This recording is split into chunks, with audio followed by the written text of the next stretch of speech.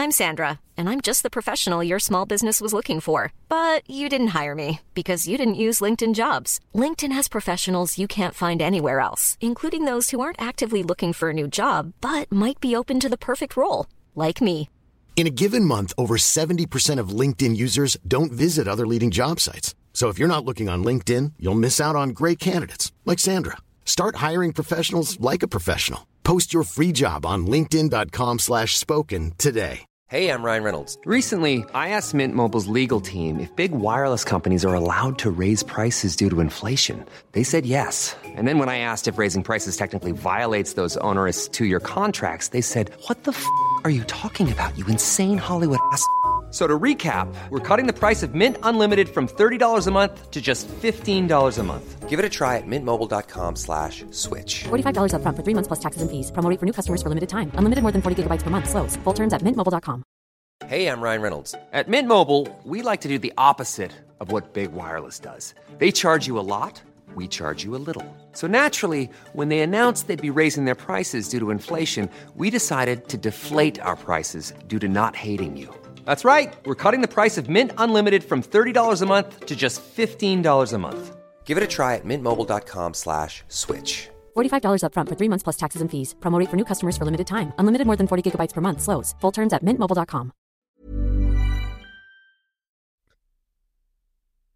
Welcome to Goalie Science, the podcast where we talk about goaltending science. Jamie, have we figured out a better introduction yet? No, that was actually on my to-do list today. I should have just asked ChatGPT to make us a very good list or intro, but I didn't.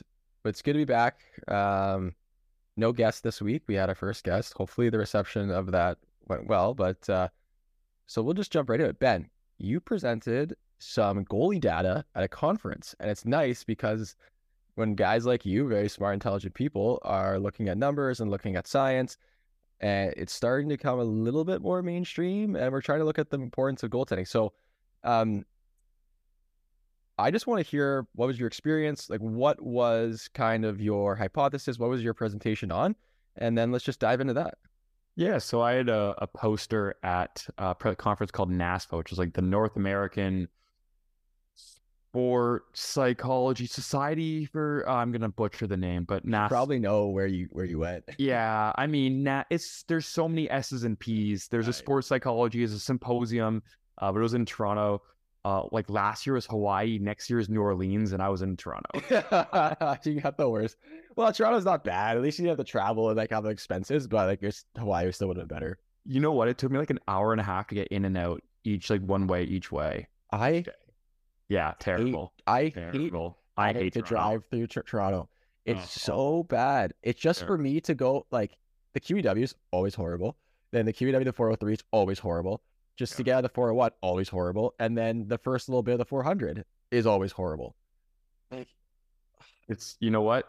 And that's talking Southern Ontario traffic on Goalie Science. But anyways, so, what did you present on? So we talked about a little bit of this project that I started back around the beginning of this year over the holidays in December.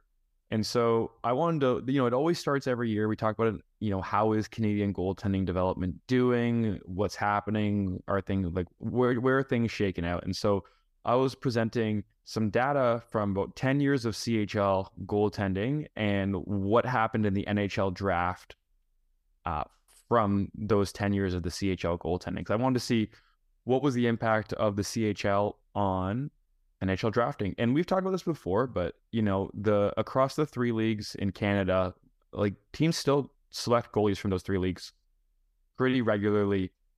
And especially the data that I looked at was from between 2006 and 2015 for CHL drafts. And so when you look at the goalies who were picked in like the CHL between 2005 and 2015, there was a lot of goalies out of there that I would say like were really, really successful and have done really well. We talked about this before, like Jordan Binnington's on that list, Jake Allen's on that list. And so, I mean, Martin Jones, undrafted NHL goalie, Martin Jones, who's played a lot of NHL games. But the basic thing that this research looked at is we were looking at really superficial statistics. And when I say superficial statistics, that's games played, wins, save percentage, goals against average. those are what we call the superficial goalie statistics. So those are the ones that people talk about on media and we talk about growing up.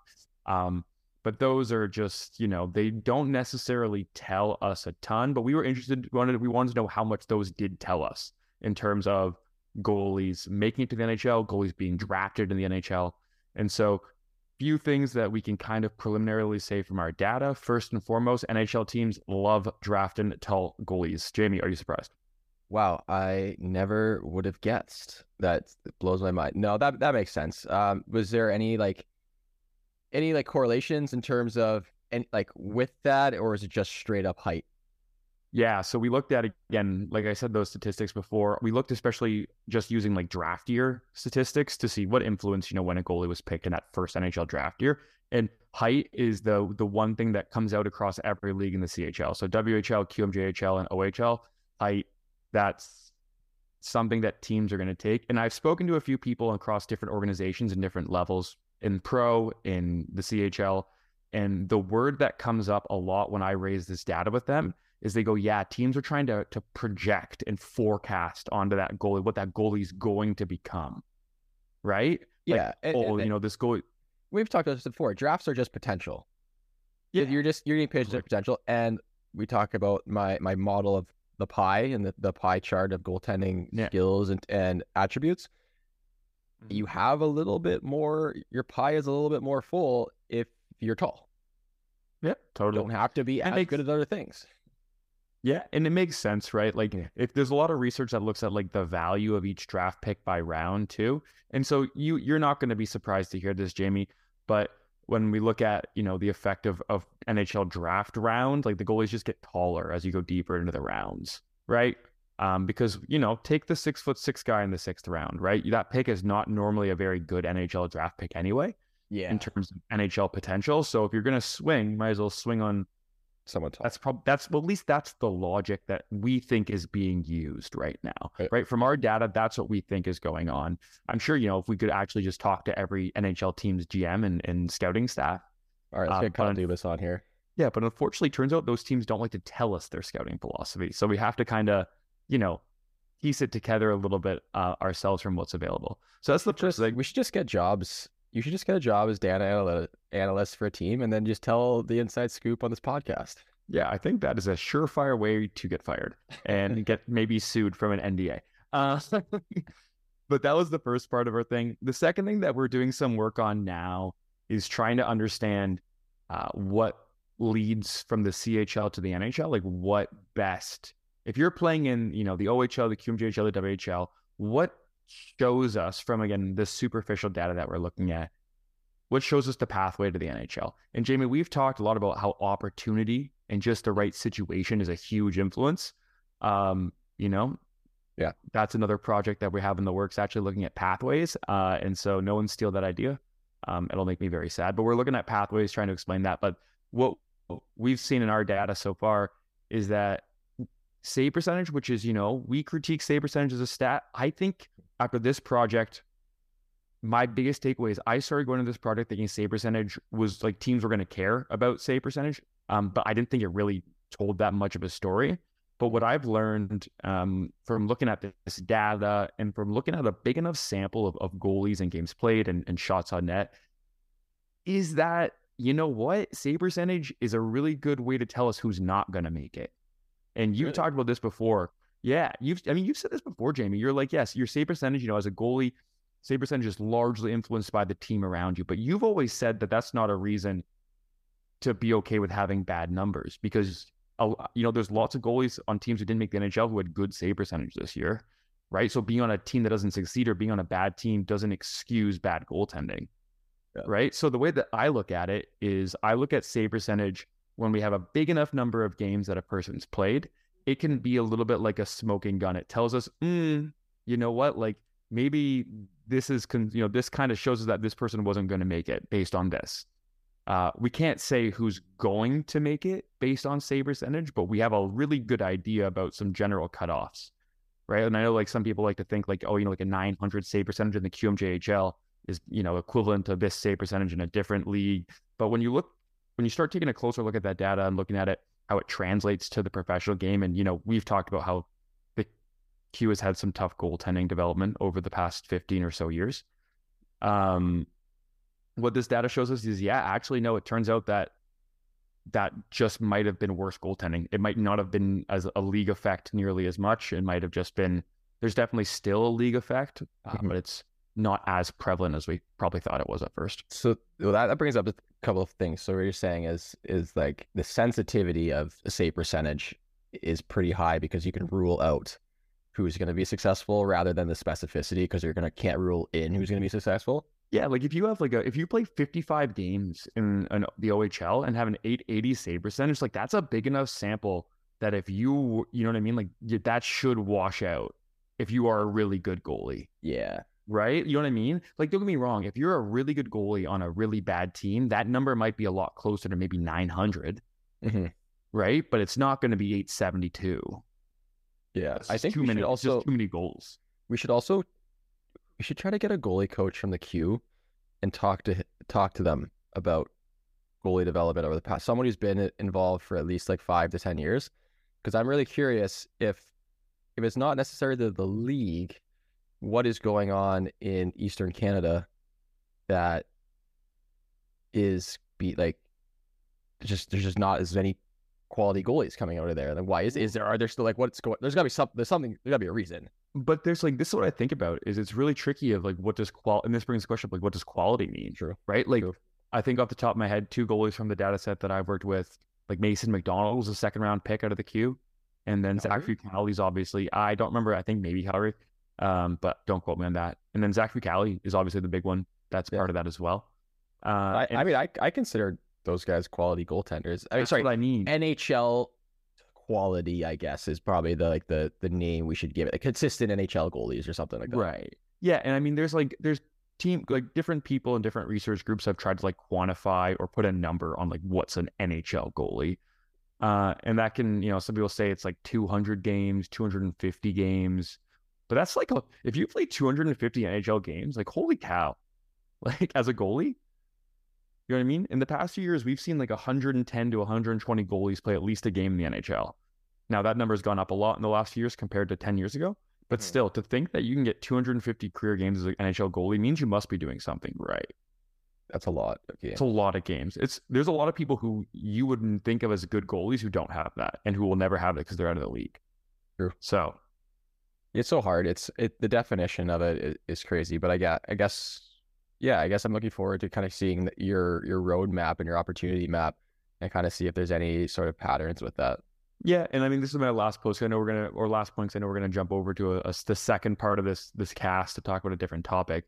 But I think the thing that is the most interesting to me is that if you take a goalie in the 2nd round from the CHL, right, you really have to believe that they're doing something really well, right? Like that they've clearly stood out to you. Like early 2nd round, that is a valuable pick for a lot of teams. Like you're normally going to get an NHL player out of a pick like that on average more times than not. But I always wonder, right? Like you see that 2nd round pick happen, the player plays, the goalie plays another year or two in that CHL league that they're drafted from, and then you just put them in the ECHL in their first year. And we've talked about this endlessly, but like that's the thing that we're looking for, and then we're going to try to analyze is what happens when you put someone in the ECHL at 20 as a goalie, right? Because think about it differently, right? The 2 first-round pick goalies from 2020 or 2021, Askarov and Wallstead, right? Their first year in North America, starter in the AHL, right? Now, 1st round, 2nd round, maybe they're not the same goalies, so we can't always compare apples and oranges there. But that is we've talked endlessly about the difference between the ECHL and the AHL, right? And that brings up the topic of like Sebastian Cossa, the Detroit 1st round pick. And like they, he struggled a little bit, but like, would you rather have someone struggle in the AHL or the ECHL if you want them to give them the best opportunity to succeed as a 1st round pick? You mean like struggle in the AHL versus be better in the coast? I don't know if, I'm not even, that's like, so what does be better mean, right? Like we always talk about how unstructured the ECHL can be at times. And so like, Jamie, how many times did you find yourself just like fighting for your life in the ECHL versus playing a structured game in the AHL? Oh, all the time. And actually, like now that you say that, like if you're struggling in the AHL, you're probably going to struggle in the coast a little bit. That's what mine, because it's just so hard to find your groove and everything is just all over the place. And then I'm curious because you mentioned, I wonder if when using are you going to use age as a variable? Like I'm curious to see what like a 23, 24-year-old college goalie, what is their trajectory like? Is it shorter because they say like, I don't want to do this and I'm going to go get a job because I have an education? Or is it like, I'm really curious to see how like if age is any sort of like a important variable in this. Yeah, first year pro is a variable that we're considering looking at. Like, what's the first year you entered a pro system? That's like and we should specify that like first year entering as a North American pro is the criteria. And that's going to be something that obviously gets taken account to in our model. But it's something worth considering. Also, I have a Sebastian Cossa update because I was interested, right? So he got to play in 3 games in Grand Rapids and has a decision from 2 of them. Right, which means that he either got in that game or got pulled before enough mattered, right? But he played 46 games in Toledo in the ECHL, which is like, I mean, a lot of games. Yeah, Toledo's a really good team too. Yeah, you know what? He had good numbers. He went 5-2 in the playoffs. I mean, like it sounds like he's having a good year in the ECHL.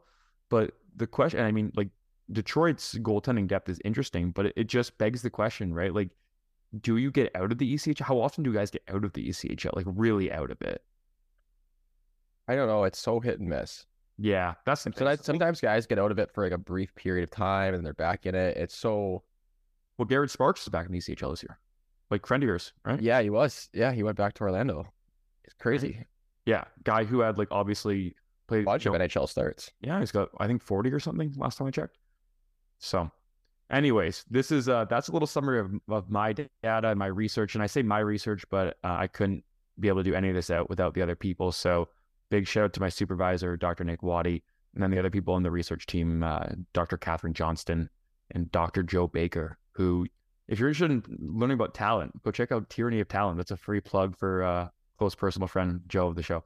So I didn't realize they were sponsoring today's podcast. They were sponsoring today's podcast because they paid for dinner at the conference. So yeah, it's pretty good. I can accept that. I'll take that buffalo chicken wrap. All right, Jamie, that's our first half.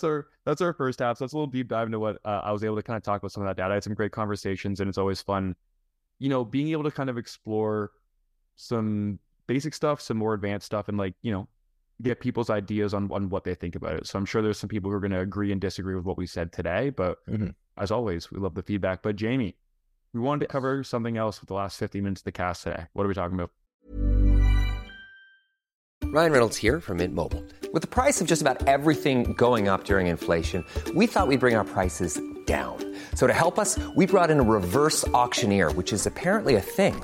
Mint Mobile Unlimited Premium Wireless. How to get 30, 30, bit to get 30, bit to get 20, 20, 20, bit to get 20, 20, bit to get 15, 15, 15, 15, just $15 a month? Sold! Give it a try at mintmobile.com/switch. $45 up front for 3 months plus taxes and fees. Promo rate for new customers for limited time. Unlimited more than 40 gigabytes per month. Slows full terms at mintmobile.com. Hiring for your small business? If you're not looking for professionals on LinkedIn, you're looking in the wrong place. That's like looking for your car keys in a fish tank. LinkedIn helps you hire professionals you can't find anywhere else, even those who aren't actively searching for a new job but might be open to the perfect role. In a given month, over 70% of LinkedIn users don't even visit other leading job sites. So start looking in the right place. With LinkedIn, you can hire professionals like a professional. Post your free job on linkedin.com/spoken today. Question that we're getting a lot. It's June, so we're about the halfway point in the off season. What do you do if you don't have access to ice? And this is a very tricky question, because from my opinion, there are some right and wrong answers, but there also aren't any right or wrong answers, because not having ice, it sucks. Terrible. So my actual answer that gets people is do whatever you can to get some ice. So I'm just gonna lay that first. The most important thing to do if you don't have access to ice is do what you can to get ice. And I know that obviously is like it's not a great answer. It's not the answer anyone want to hear, but that is the best solution. Now, let's say you are living in somewhere where it's too far away, maybe you don't have the resources to travel, all these things. What can you do, Ben? What would be like 3 things that you tell your goalies or potential goalies to do if they really truly don't have access to ice for a couple months? Yeah, the first thing I'd say is like maximize what you can do training wise to get yourself in shape for just hockey. And so if you don't have access to ice, you probably have access to a gym. That's not super unrealistic. And if you don't have access to a gym, there's actually tons of stuff you can do in your basement, in your living room. And so the first thing I would say is figure out what your training plan looks like then if ice isn't a part of that training plan. Yeah. And that would start for me with just like physical fitness stuff, because we always talk about this. The first thing that goes away when you're not skating are your eyes. The first thing to come back when you're not skating is your eyes. When you get back into it, right? That's the first thing that goes, but the first thing that can come back pretty quickly. So you're not going to just lose that. Like you're tracking, you will get that back. It will take some time. Yeah, it'll take some time, but like you're not just going to forget how to track a puck. Yeah. So, but you will, if you're coming back to the ice after not skating for a while and you are exhausted doing those basic tracking drills that you're doing, trying to get your tracking back, that's going to slow down your process. Mm-hmm. So Jamie, that's my first one. I say, figure out your off-season programming, your training weight, right? That might be, having a sprints program and lifting. That might be working with a coach directly. That might be doing an online program. There's lots of different things you can do. Jamie, number 2, what are you thinking? Oh, this is tough because yeah, I mean, like, I'm going to try to deviate away from like the obvious, like play other sports and general athleticism, because I think you covered it. This is tough. This is tough because you'll see a lot of people or a lot of goalies will, they'll try to like force it. Like they'll put their gear on and go on the carpet and stuff. And I don't, is it the best thing to do? No. Is it the worst thing to do? Probably not. One thing that I don't think is too bad, this might be a little left field, is if you have like a friend or you get one of your parents, if you can put on your gear and just sit in the butterfly on like some carpeting and stuff to protect your pads and have someone shoot pucks at you, you are getting an actual release of the puck. Yes, You're not going to get T-push. You're not going to get these things. Not everyone has synthetic ice in their basement. So Phoenix Copley and I did that because Tech would take out the ice for like used to do it for a long time after the season, and so we had like a puck pit, and Phoenix and I would just shoot on each other. And is it the best thing to do? No, but is it the worst? No, and it's better than doing nothing. So I think that would be my second suggestion: is just sit in your butterfly, have someone shoot pucks hard, just keep that tracking going. Your athleticism when it comes to skating and T-pushing and all that stuff, like you're going to be a little rusty when you get back on the ice. That takes time. But as long as you've had a good training summer, the general athleticism will be there. Yeah, I guess like the theme from those first two is try to minimize what you're losing by not being on the ice. Mm-hmm. Right? Like, so your example was like trying to lose your tracking. My example is trying to lose your physical, like your game shape or your practice shape. Right. And I think if you're not playing hockey, try to minimize what you're not able to do. I did want to actually have a question. I don't know. What are your thoughts on like throwing on a pair of like goalie rollerblades? I've never done it. Have you ever done it? No, I've never done it. I don't know. Like I work with some roller hockey goalies and they play both. I guess I can't speak to it directly because I've never done it. But I guess it's worth a try. Like my goalies can do like sort of with the ones that do roller, like can do like edge work stuff. They can T-push. They don't really shuffle. They kind of like do that finish hop, but they can still like slide and all these things, especially when they're on that like that plasticky surface. So I guess maybe that's not like the worst thing. I mean, I know the nets are like, what are they for? They're 4x4. They're shorter. They're smaller. At least my goalie that played pro in Europe, they were smaller. Yeah, I don't know. I guess I can't speak to it because I've never done it. Yeah, neither have I. But I mean, I always know that the guys that I played with, the forwards who played a roller, are like such good hands. The roller guys. So that's true. I mean, I wonder again how much that translates to goaltending. Who knows? I guess my second question on top of that is I never did really synthetic ice. Did you ever do much synthetic ice work, Jamie? Not once, but I didn't have gear on. I just put my skates when I was in the UK, and the sports store had it, and I was looking at like doing lessons in there. So here's my opinion on synthetic ice, and I know synthetic ice is getting better and better and better as the years go on. Is it the best? No. Is it better than doing nothing? Yes. and is probably the most realistic to what you will get if you don't have access to ice. Yes, your slides are not going to be as strong. Yes, you're going to have a lot more friction and resistance when you're pushing. But in terms of trying to replicate being on the ice, if someone was like, I either skate on synthetic ice and do drills, or I don't do anything at all, I would say skate on synthetic ice for sure, 10 times out of 10. Yeah, I think that's where I stand for sure too. I don't have really anything else to add. I think a lot as I've read more and seen more is that, there's sometimes you just gotta be pragmatic with what you have, right? Be practical with what's available to you. And I think that is going to kind of lead into our next one, which is we talk a lot about different types of technology that people are trying out to get involved. And I'm going to say something, Jamie, that I think goes against. That was quick. That was smooth. I was prepared for this. If anyone is listening, well, most people are probably listening to this rather than watching. You're watching on YouTube. Yeah, Jamie has just thrown on his Visual Edge. Maybe this will be the Instagram. This will be the Instagram reel. Yeah, you can. Let's save that. We're going to be covering that in future episodes pretty soon here. But yeah, I think the one thing I'm going to say is, and I've definitely changed my mind on this over the past little bit of while. And I'm Jamie and I are always happy to admit when we're wrong. I love to be wrong. I think Jamie I don't, but I will admit when I'm wrong. I don't love it, but I will admit when I'm wrong. I mean, I think Jamie and I are skeptical people by nature, but I like when I'm presented with enough justification to change my mind on things. And so, we've talked about like some eye training things or like VR work with different things.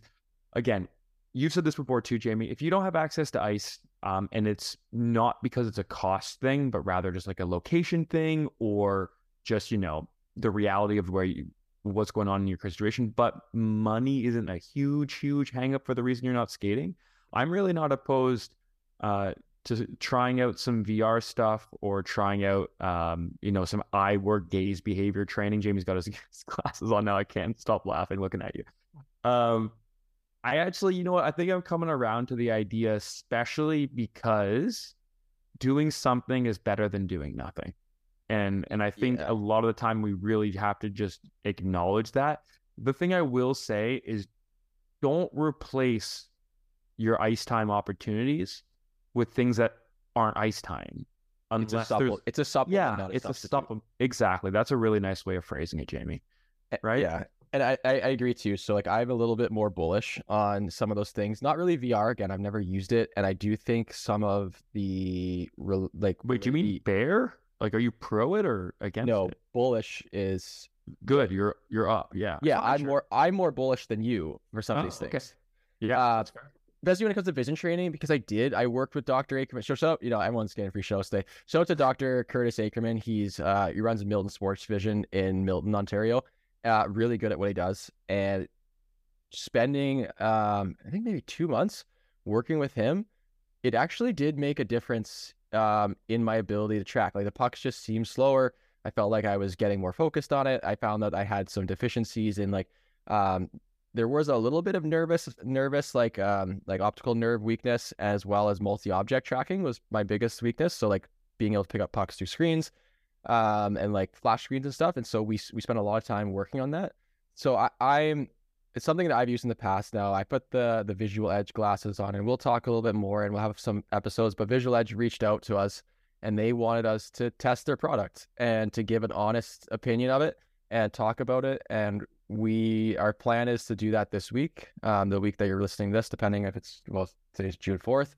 And then we'll have some upcoming episodes. If we really like it, then it'd be something that we're going to recommend to our goalies. But I think using these things as a substitute, it's probably going to help and it's not going to hurt. I know people that like the VR. I know some people, it's just, if anyone works at Sensorina wants to send us one to try it, we will definitely try it. But I do know that like a lot of other sports and like baseball, specifically a lot of baseball, do a lot of vision stuff. And what I like about the Sensorina is that there's baseline testing. So you can see improvements. If you're improving, you're going to see improvements. It's tracking, it's keeping all that, and I think that's really, really important. But we'll talk about more in that in depth in different episodes. But I agree with Ben. Like, if you have the resources for these things, and you are limited to ice because of location or whatever, maybe you're injured or something. Sure. This is definitely something that you can look into. And we're not going to say like, if you're listening to this pod and you're a frequent listener, you know that we're not all like, we don't jump on the bandwagon of things very easily. In fact, we are actively trying to burn a lot of bandwagons. But we like, if it's something you want to do and you're going to be consistent with it, and you want it to help your training and you're going to enjoy it, and say it's going to get you off the couch watching Netflix or playing video games, then go do it. Like, go do it. It's okay. And maybe it works really well for you. We don't know that because it's not like there's been studies done that have looked at these differences. But if you like it and you feel like it's going to work for you, it's probably going to work for you. Yeah. And I really want to double down on the thing that you said earlier, is that view these things as supplements, not substitutions, right? Like, I had a good conversation, the work that gets done in the research lab that I'm a part of, like, there's vision training and vision behavior research that's done, including some people who work with professional sports team on the vision, on vision and gaze behavior things, right? So that's something that comes up a lot. And when we've talked about vision training in the past, that's kind of the big thing, is that it can be really important. And we do see that really good athletes are really good with their vision. There is that correlation seen in a couple different sports. But those people are also really good at a lot of other things, not just their vision too, right? And so that's why there's a healthy level of being skeptical involved. Yeah, and that is really important, is because, like, again, if you are a young 12 or 13-year-old goalie and you're comparing yourself to what a goalie in the NHL who's already in the NHL and someone gave him a VR headset and he's like, oh yeah, I use it. He's not in the NHL because of that VR headset. Maybe it's helping him when he's there, but he's not there because of it. So that's something really important to do. But maybe doing VR or doing, Visual Edge or working with a sports optometrist helps improve their game like 2 to 3%. Then in the NHL level, that's a big difference. And so we're always looking for things to do to try to give ourselves the advantage over a competition. Again, these are things we'll talk about visuals later, but in terms of what you should do, if you have the opportunity, try it. Don't use it as a substitute. I've seen goalie coaches that will put goalies on the ice with a VR headset, and that drives me crazy, because if you're paying for ice, just to shoot the puck. And that's my own personal, I don't know, I don't like it. Chagrin, is that, I don't know, is that the word? No, I think that's a waste of resources, I'll be honest. But doing the stuff off the ice, it's not going to hurt your game anyways. Jamie, we talked about this before, but I had a really great question at the conferences. We'll kind of use this to wrap it up and tie all the topics together here. But I was talking to someone, and they asked a really great question, and they were like, all right, so you're saying that these superficial statistics aren't the best. And then you're also telling me that expected goals at the CHL level is probably really complicated to see how that would project into like expected goals at the NHL level. So what do we do then, right? Like, why do you think, what do we look for? And I started talking about how I think there are things that we look at when we see really good goalies, but we don't measure what those are. Like, we look at them and we're identifying those good things that they do. For example, like, a really good skater is someone who doesn't get out of position a lot. But someone who doesn't get out of position a lot isn't necessarily a good skater, right? So it's this complicated pathway. But the thing that they kind of asked me about is, and we started talking about, is this idea then, and Derek Bujan mentioned this last week, is that you can't teach positioning. And they were like, what do you mean? Like, we have lots of research in different sports about teaching spatial awareness and training that. And my response is, and we've talked about this, is, when have you ever seen a power play drill that gets blown down because the goalie went to the wrong spot? Yeah. You don't, right? And we talk about goalie training, and I think your posts and your videos at Michigan Tech are great. You have a great setup where you have 2-3 shooters, lots of options, right? But even with 2 and 3 shooters and you staying on the ice, that is still not a game replication. Yeah. Right? There's no defenders there. Or if there is, there's only one. Right? Like it's I know like there's studies that will measure like spatial awareness, but the common denominator with all those studies is basically just repetition and learning when you're in the wrong spot so that you can not be in that spot again in that situation. So you end up in the right spot, and that's how you learn. Mm-hmm. But it's like, if you don't have traffic in the way, if you don't have a 5 versus 5 situation, you can, right? And like, again, I think you can get really good at getting to the right spot, working on the ice, like T-pushing through the crease, making sure you're cutting through the crease, getting your chest square, getting on the angle. That's stuff I think you can do. But I think we see goalies struggle with it all the way up to the NHL level because they do thousands and thousands and thousands of reps outside of that, game replicable, game identifiable situation. And that's, I think that's why we see goalies who are great at it. That's why we think they might just be really good at it, because we don't really have the availability to train it. And so that ties everything together. Goaltending stats is complicated, and you might actually get a little funky with your positioning if you're not able to access ice in the summer. But that doesn't mean you still can't prevent losing some of those other important things, like your physical strength and your endurance, as well as your puck tracking with some of the ideas we talked about today. So before I'm gonna get one last statement in. So you had said that you talked about trying not to lose things. Mm-hmm. I guess this is my question that I'm gonna end this on: is do you think that you can make positive gains towards your on ice game if you don't have access to the ice, and outside of becoming more explosive, stronger, and possibly better vision? And we'll put that one on asterisk, but I think that's hard because it sucks because you can definitely mitigate some of the losses. But I'll be honest, my gut feeling is I don't know if you can make meaningful or statistically significant gains without being on the ice. I wonder. That's a great question. I'm sure I don't know, but that's my first thought. I'm sure there's a way we can measure that. I know like someone will say like, oh, you can just do ghost saves and stuff, but like there was that Brian Decord experiment he did. They were still they weren't taking shots, but they were still on the ice. So it's hard to say. I think every layer that you remove from a game situation is one layer farther away from the reason you train and work towards something. I think that's just the way it is, right? So you want to reduce the amount of layers you peel back. Yeah. Most of the time, look, there's definitely things that you need to learn how to do, right? Like you need to learn how to T-push and butterfly push, and you can learn how to cut forward, backward cuts when you're pushing in a butterfly. That doesn't need to be done in a game situation when you first learn it. But to master something, yes, it needs to be done at a high enough intensity and high enough caliber that most closely mimics the situation that you're in. And so on that note, Jamie, what should people do if they're listening to this podcast? They should subscribe to my Patreon, because content is coming in hot starting tomorrow because the ice is back at Michigan Tech, baby. And that means Jamie is recording. I have a Google Doc of like 4 pages of content, things I need to film.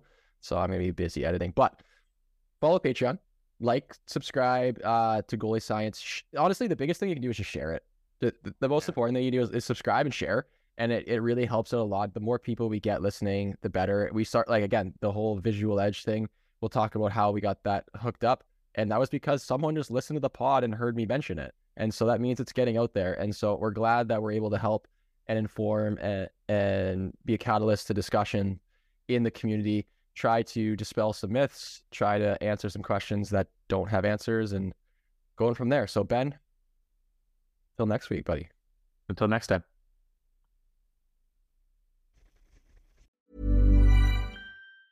Ever catch yourself eating the same flavorless dinner 3 days in a row?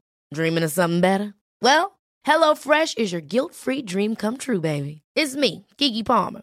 Let's wake up those taste buds with hot, juicy pecan-crusted chicken or garlic butter shrimp scampi. Hello Fresh. Stop dreaming of all the delicious possibilities and dig in at HelloFresh.com.